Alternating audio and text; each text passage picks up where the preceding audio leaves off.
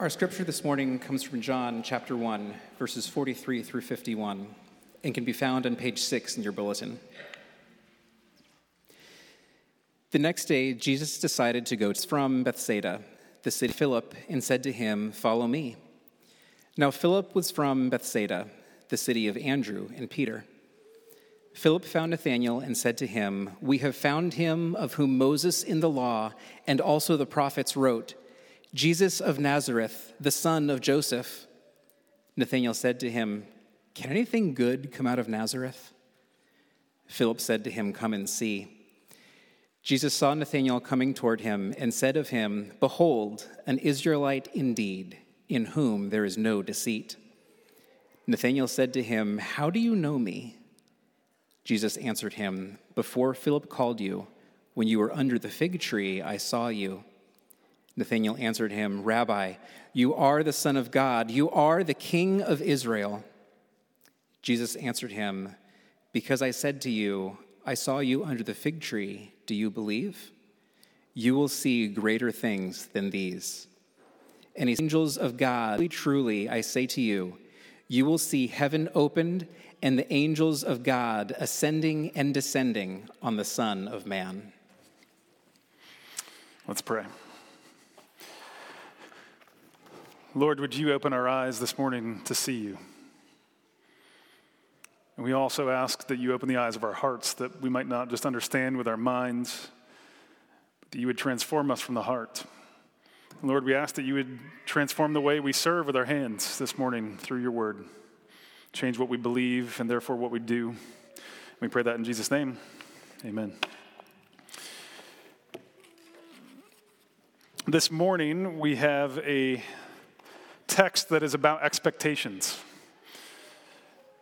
As we follow the narrative of John here, we see that Nathanael, and us like him, has certain expectations. And they are subsequently disrupted by Jesus. And as the text ends, finally Jesus gives Nathanael and us with him new expectations. And so we'll see Jesus move us from cynicism to eager expectation by the end. Jesus, frankly, is excited about what we will see with Nathanael throughout Jesus' lifetime and after. And so we're going to look at 3 points in your bulletin there on the backside from the text. You have an outline. We're going to look at our old expectations that are then disrupted expectations, and finally our new expectations that Jesus gives us. So we'll take up our old expectations first. And for that, we have to look at what Nathanael expects. All right? And what Nathanael expects, of course, is nothing new. Look at the first 3 verses again with me. The next day, Jesus decided to go to Galilee. He found Philip and said to him, "Follow me." Now, Philip was from Bethsaida, the city of Andrew and Peter. Philip found Nathanael and said to him, "We found him, of whom Moses in the law and also the prophets wrote, Jesus of Nazareth, the son of Joseph." And Nathanael said to him, "Can anything good come out of Nazareth?" Right, every gospel has Matthew, Mark, Luke, and John, 4 different accounts of the same time period of Jesus, all have some version of the same. So in Matthew chapter 13, it reads like this: "Where did this man get this wisdom and these mighty works? Is this not the carpenter's son? Is not his mother called Mary? We know his brothers, we know his sisters." And so they took offense at him, but Jesus said to them, "A prophet is not without honor except in his hometown and in his own household." And a prime example of that is James, the author of the book of James, who was Jesus' brother and had a front row seat to Jesus and all the things that he did. Some of those we'll get into today. Front row seat, and yet he was not a believer until late into adulthood. And why is the question for us? Because we see what we expect to see. We see what we expect to see. I think I'm using this right, confirmation bias. It's the idea that you have a tendency to look for and find what you expect to see rather than what is actually there. And that's what's going on with Nathanael. It's what's going on in our hearts. It's also what's going on with the penguin in one of our favorite children's books, Nothing Ever Happens at the South Pole. So this penguin is walking around. He gets this journal in the mail, and it says, "Write down all the great things you get to see today." And so he starts out very excited, and he says in the beginning, "Something might happen. All I have to do is look." And as he goes along, he says, it doesn't matter which way I go, something is sure to happen in all this snow. So he starts out very positive, very hopeful. And as he goes, he sees nothing new, nothing noteworthy. And he describes all these things he wishes he was going to see, like a couple of wolves that are battling in the snow. He said, that would be really cool. But that's not happening here while it's happening right behind him, right? And the next place he goes, he said it would be really exciting to be, to face a huge walrus, and the walrus is right behind him. He's like, but nothing's happening here, nothing like that. And it goes on and on to the point where he's just looking for nothing new. And he finally says, that snow is much too thin for anything good to happen in. And as the whole thing ends, with him hoping that all these things are going to happen, but none of them happening because he doesn't have eyes to see, he finally ends the story by saying, there's only one thing to write. Nothing ever happens at the South Pole. Right? We think that. Nothing ever happens in our lives. We see what we expect to see, which is nothing different. People act in certain ways, and they continue to act in those ways. Our kids do the same thing again and again. We ourselves think to ourselves, I'm not going to do that again. And of course, we go back to it time and again. We start a new Bible reading plan and quit for the 18th time in our lives. We start exercising again and getting healthy again for the 8th time in as many years. Our expectations for our kids and for our parents, perhaps, for our marriages, for ourselves, for our church, for our jobs, maybe for God. The expectations is nothing is going to change. We've seen the same thing over and over again, and nothing new happens. And we're rarely disrupted, right? And when we are disrupted, we kind of forget, and sometimes we miss it. We forget about it. We push aside those things that have happened in our life, and we start taking those things for granted. Like maybe the first time we met Jesus and learned about Jesus, and it was exciting, and it changed our lives, and it kind of goes on the back burner.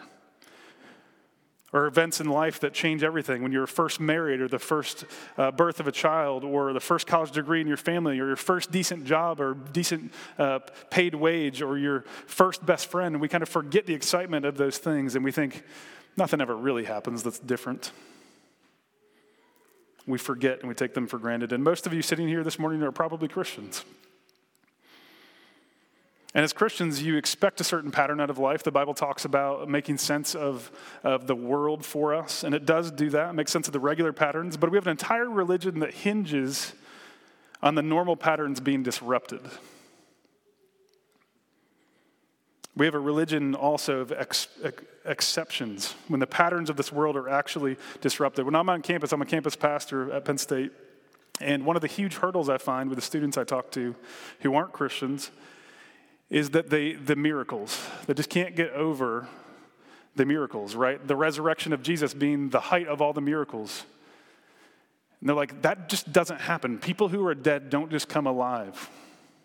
But that's actually the very point of the miracles, is that these things don't normally happen. They are exceptions that come into our world, and they change everything. And they disrupt our expectations from then on. I don't really want disruptions. I wonder if you're the same way. If you're like me, you try to hedge some of those disruptions. You try to get ahead of them. You try to seek comfort. But yet here, Jesus disrupts us. Every time we read the scriptures, if we have eyes to see, he's disrupting our lives. Well, Nathaniel, like many of us, believes in a big God who does big things on paper. He's a believer of the Old Testament. He probably knows the Bible. I would bet he knows the Bible better than everyone in here. He knows his Bible, which is the Old Testament, the scriptures Jesus would have read. And he knows and believes that God is the one who split the Red Sea and had them walk through. And he believes that God actually literally did that in history. He's a big God who does big things. But he also hasn't seen it. And it's been hundreds of years, thousands of years. And so he doesn't expect anything. When Philip comes to him, he very reasonably responds in verse 45. When Philip says, we have found him, of whom Moses in the law and also the prophets wrote, Jesus of Nazareth, the son of Joseph. And Nathanael reasonably says to him, can anything good come out of Nazareth? You see Philip saying, we found him. The guy that we've been studying, the God that we've been studying our whole lives, the one who said he's going to crush evil in Genesis 3:15, the one who will be more righteous than Moses, and he'll be a sacrifice better than any before that will cover our sin. We believe here's the one who is a king like David, but his throne won't and his kingdom will never end. And Nathanael says, yeah, right. All of you probably grew up with some kind of bias against another people group. And for me, I grew up in a little town called Wyalusing, Pennsylvania. And there's a town next to us that we hated for no other reason than because they were our rival football team, right? And there was a certain name that we called them. We called them Poolies from Towanda. And I found out later in life it's because in the south side of Towanda was very poor, and a lot of people there were called Vanderpool. And so we used this term that I didn't understand for years, but we called them Poolies. And so if somebody said Jesus is from Towanda, I'd be like, no, he's not. God does not come from places like Towanda. He's not a Poolie. I would never believe either. And so Nathanael, never having seen a miracle in his life, figured he never would, and therefore no one else could either. So when Philip came to him and said, we found him, he reasonably responds, yeah, right. And that's when Jesus disrupts him. And so our second point, our disrupted expectations. I've heard Owen use this before. I don't know if it was here or when he preached at Oakwood years ago. But there's an article in the Atlantic that you can look up in 2003. And this writer of this article is a jazz enthusiast, which I am not. And he went to this bar in New York City that's supposed to be this famous dive bar where you could go and you could see kind of up-and-coming talent, people who were trying to prove themselves. It's a little tiny place, and nobody who had made a name for themselves would go there anymore. And so he was there, and this band was playing this kind of slow and methodical, nothing to get too excited about music, as is all jazz, in my opinion. And he said the trumpeter was off to the side. He never got really a full look at him the whole time. And the trumpeter finally moved to the front and started playing a solo. And he said it was kind of slow, and people didn't pay attention at first. But then they started peeking up a little bit, and everybody started sitting up straighter and listening. And they realized something magical was happening. Something amazing was in front of them. And so this writer, being a jazz enthusiast, recognized who it was after he had eyes to see, and he saw that it was Wynton Marsalis. And probably 3 people in this room know who Wynton Marsalis is. I'm being one of them who didn't know 2 weeks ago. But Wynton Marsalis apparently, this is the writer's words, ruled the jazz universe for decades, but had a falling out years ago, and nobody had heard of him since. Kind of disappeared. Well, this solo that he was playing was incredible, and everybody was surprised by it because he's not supposed to be that good in that small of a venue. And so people started whispering that it was Wynton Marsalis, and it was reaching this crescendo, and everybody was relishing every note, and they were anticipating the end. It was this amazing disruption. Then all of a sudden, this was in 2003, cell phones were pretty new. A cell phone blared. And it just brought the whole thing to a halt. And they thought they were going to be part of something magical, and he literally wrote on a napkin as he was preparing, like, there's something to write about here. This is an amazing experience. And when that cell phone went off, he wrote, magic ruined. You can feel that disruption, and that's what Jesus is doing in our scenario. It's the opposite. It's a disruption for good, right? Jesus wants to disrupt Nathanael's cynicism. It's not good for Nathanael to sit there and say, nothing ever good comes from the South Pole, right? Nothing ever good comes from Nazareth. God doesn't really show up anymore. It's been 400 years since he's done anything of note. It's been 2,000 for us. So in verse 47, he gets to see Jesus. Well, Jesus comes to him in verse 47. Jesus saw Nathanael coming toward him. And so he was interested enough, right? He actually goes with Philip. He's like, I guess I'll go see what it's all about, with no expectations of anything good. Jesus saw Nathanael coming toward him, and he said of him, behold, an Israelite indeed, in whom there is no deceit. And Nathanael, who's kind of on his back heels now, said to him, how do you know me? You know, Jesus is already being a little too familiar. Jesus, being omniscient in God himself, knows what's going on with Nathanael and actually kind of addresses Nathanael's internal thoughts in the words he shared in private with Philip. And so he's already on his back heels. Jesus is interrupting him in a small way. He kind of calls him old friend. He's like, there you are, my old friend. And he's like, a little too familiar, man, right? So he says, excuse me, do you know me? And Jesus said, well, yes. In verse 48, Jesus answered him, before Philip called you, when you were under the fig tree, I saw you. Which doesn't seem extraordinary, but look at his response. Nathanael's response to him is, Rabbi, you are the Son of God. You are the King of Israel. He has this total flip from being cynical to on his knees before his God. Well, Jesus has this unique ability not to be worried about himself, and this is what undid Nathanael at first. Everyone looks out for themselves, but not this Jesus. This Jesus is looking out for him. And there was something different about Jesus that undid him. And then he reveals to him that he could see him from miles off. It was too much for Nathanael. Based on Nathanael's reaction, we know that this must have been some distance away. And there's no way of somebody going to tell telling Jesus where Nathanael was. And so Nathanael saw it truly as a miracle. There's something that happened in the early 1920s after Darwin. There were a lot of Christians who tried to explain the miracles in the Bible away. And their original motivation was to reduce every stumbling block possible. So saying, we want people to really believe in Jesus, so we're going to say that the miracles were actually misunderstandings of the people of the time. So let's try to explain them away. If they knew science, then they wouldn't have believed these things. But these guys are not dumb. They're not gullible. Nathanael knew there was no way he could see him unless he was omniscient. No way he could know his thoughts without being omniscient. And so Jesus is actually revealing himself to Nathanael. And Nathanael is completely melted. He says, "My God and my King." It brings him to his knees. You can imagine going about your business and kind of spouting off about pulleys or whatever, and all of a sudden the God of the universe shows up. And you realize this whole time you've been kind of talking nonsense and cynicism and grumbling, and the Almighty God is in your presence. When I was a teenager, I was taking the trash out. My dad made me get up from video games. I was playing Sonic on Sonic the Hedgehog, and on Sega Genesis. It was awesome. And I can't believe he made me get up and take the trash out. It was unbelievable that he made me do it.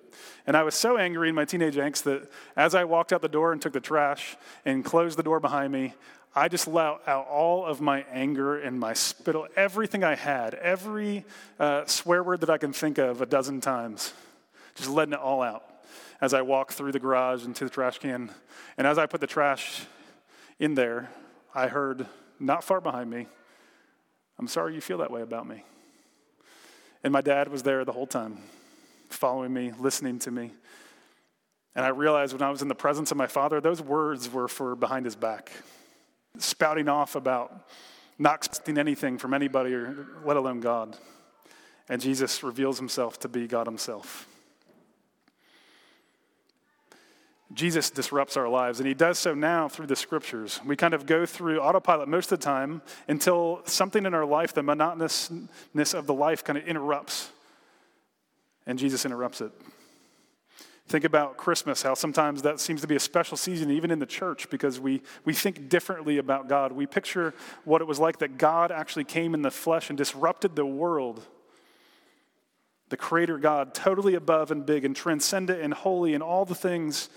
People died when they were in the presence of God, and it was unmitigated. Instantly, we're dead. Like a light switch turning on and the darkness is chased away. The sin in us just dies immediately. And here Nathanael was completely irreverent and realizes he's in the presence of that God. And yet somehow he's not destroyed. And that's what melts him. His knees, he's disrupted, and he falls to his knees. This is a miracle of its own because he should be destroyed, but God's grace keeps him from being destroyed. In fact, that's why Jesus came as a baby. That's what Christmas is about, that we are not destroyed in the presence of God, that Jesus came to shield us from God's wrath by taking it for us, to come between us and God's wrath, and more than that, to clothe us with righteousness. So as amazing as that is, that Jesus disrupts our old expectations, he does something here, lastly, that gives us even more hope, hopeful expectations for the future. And so let's look at the last point, new expectations. In 2013, Saving Mr. Banks came out. If you haven't seen it, I suggest going to see it. It's pretty good. Going to see it. You can't really go to see it. You could rent it. Saving Mr. Banks, P.L. Travers, she's the author of Mary Poppins, and this movie's about Walt Disney getting the rights from P.L. Travers to create the movie that we all know, Mary Poppins, from her books. Well, the movie starts out as her being the sweet 8-year-old girl who has the whole world ahead of her, and her whole life is wonderful. Her dad is playing with her and asking her if she's seen the royal princess, and he's playing all these fun games with her, scoops her up and says the adventure's about to begin. And so you get this expectation that life's going to be wonderful for her. And of course, because she becomes the author of Mary Poppins, she must be a blast. Well, then the movie immediately flashes forward to P.L. Travers as a sophisticated, hard, unkind, unrelenting woman. And she's especially annoyed by children. And so the whole movie, in my mind, is begging the question, what happened to her? Well, her father, who was always fun on the outside, was all pretend. He'd fallen into kind of a self-consumed cynicism, and he pretended less and less, and he was critical outward more and more. And it culminates with him on his deathbed at an early age, and PL's still a little girl. And she goes up to him, and she shares a poem with her. And you know it's going to be good because this is the future writer of Mary Poppins. It's going to be wonderful. And she shares her poem with him, and he responds, his last words to her, "It's hardly Yeats, is it?" And it crushes her. And something switches for PL in that moment. Everything promised to be good is a lie. Anything that sniffs of good is to be held in suspicion, like a snake ready to strike. And so she hated Disney. She hated Walt Disney. She hated anything about make-believe because it doesn't prepare kids for real life. Many of us have taken the same vow as P.L. Travers, that we won't get fooled again. And it's easy to walk through life, even as Christians, and tell ourselves, yeah, I'm glad to be saved by Jesus, but now I'm just expecting the worst. I'm kind of expecting the foot to drop, shoe to drop.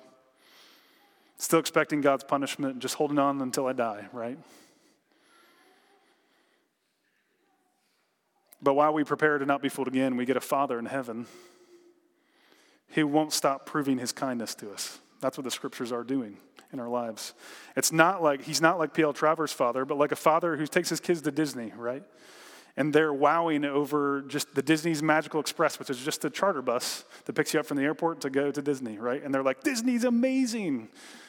And they get to the hotel and they see the life-size or bigger-than-life Timon and Pumbaa, and they're like, Disney is so amazing. And they get to the hotel room and they see that their bed's a flying carpet from Aladdin, and they're like, Disney's so amazing. And you know that they haven't even seen the real Disney yet. And so God here, Jesus here, is like a father who smiles and knows they haven't seen anything yet. Look at verse 50.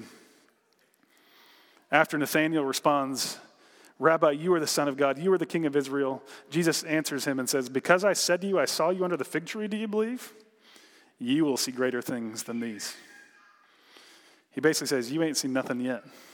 He's excited for Nathanael. He's excited for us about what we get to see him do over his lifetime, the next 3 years of his ministry, and even longer through his Spirit and his church. We're conditioned by life to be a little bit suspicious, to not believe something could be this amazing, this pure, this good. And so what we do is we take the table scraps of life, bad relationships and promises of money and intimacy with screens that we're hoping will satisfy us and never do. They're just scraps. And there's a real meal. Jesus is excited about what we get to see. And what we get to see is summarized in verse 51. And he said to him, truly, truly, I say to you, you will see heaven opened and the angels of God ascending and descending on the Son of Man. There's a lot there, but I'll say this one thing. The hearers of John would have known exactly what he's talking about. They would have known this was a picture of Jacob's ladder in Genesis chapter 28, verse 12, if you want to look it up later. And in Jacob's dream, the angels were ascending and descending. There's this ladder that's connected to earth, to heaven, to God. And there's a ladder, and the angels are descending and descending on it.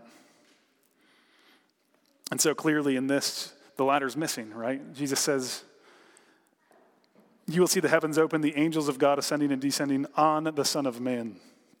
You see, Jesus has replaced the ladder. Jesus is the way to God. The ladder is not one to be climbed, it's a person. The way to God is not a way, but a person. In John chapter 6, verse 28, there's men who ask, what must we do to do the works of God? How can we be godly? What can we do for you, God? And Jesus says, This is the work of God, that you believe in him whom he has sent. The first work of God is to believe him, not to do things for him. In the fall in Genesis 3, we lost our true home. We lost our connection with God. Jesus is the way back to that. And he always has been. He's the promise in Genesis 3:15. We sinned against God and we're separated from him, and this chasm can only be bridged by Jesus.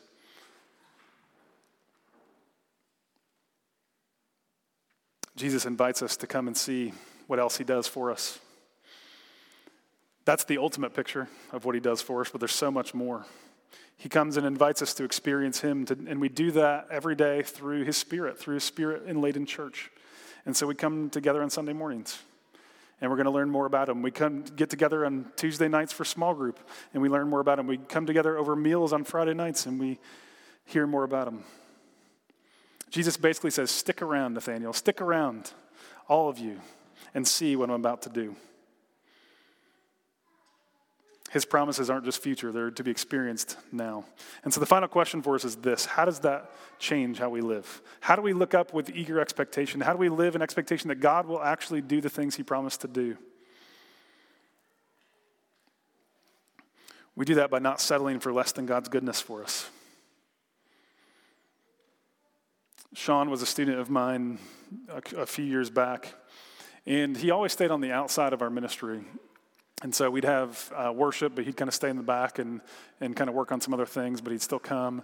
He finally came to a conference with us where we had a speaker for 2 days, and he heard 4 sermons, and he always stayed on the edge of the group. And the narrative was that Sean was not a Christian. He just liked hanging out with his friends who came. But I watched him over that conference, and I saw that he was looking up and he was listening. And he was trying to look like he wasn't listening and wasn't looking up. And so I made a plan to sit down with him after this conference, and as we sat at the creamery, I asked him a few questions, and I said, there's a narrative that you're not a Christian. Is that true? And he kind of wouldn't answer the question. And I said, well, let me ask you a few pointed questions. I said, do you believe in the resurrection of Jesus? And he's like, yeah. I said, do you believe it's real? He said, yeah. I said, do you believe that it was for you? He goes, yeah. And he's starting to smile a little bit. I said, Sean, you're a Christian. And he kind of smiled and said, I know.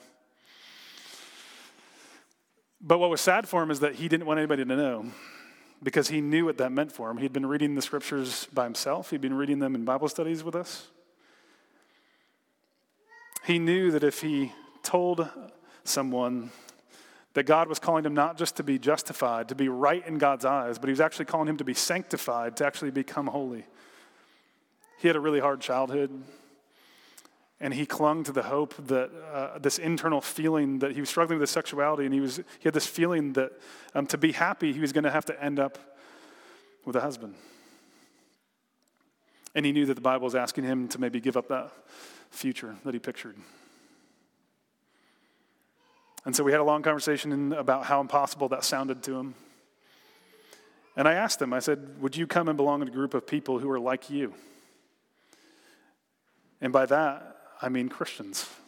And by that, I mean a group of people who give things up that they want for something better. I said, would you consider coming to belong to people who are so wrapped up in Jesus that it's not only conceivable that you give up the future that you saw, but actually preferable to give it up? I think we have low expectations for Jesus in our lives, for our own sanctification, for his church, for our marriages. And so we settle for small comforts, things that usually fail us: money, relationships, pleasures of this world. Nothing bad in of themselves, but things that are just short of Jesus. In the midst of seeking happiness, or maybe just survival for some of you, Jesus disrupts us, and he wants something better for us. And we need to fall on our knees and say, my Lord and my God. And when we do, Jesus renews our expectations. And he says, keep coming. Keep finding out more about me. And so our invitation is to repent together. of having low expectations for Jesus and actually expect him to do more. And we need each other to do that. I can't do that alone. I have a tendency to have low expectations. But let's look to Jesus together. Let me pray for us to that end.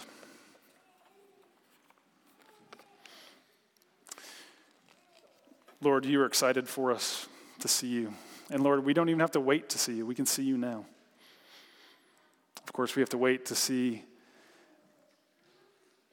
all of you, to see you full in bodily form, and not just know you spiritually from a distance. But Lord, would you convince us to come to you for everything and not settle for less? Would you help us repent of those things that we might be happier to be in you rather than hold on to these things we think we need in this life? Lord, show us yourself this Christmas season especially. Would you renew us so we might be eager to expect what you're going to do in our lives and in our neighbors' lives, we pray. In Jesus' name, amen.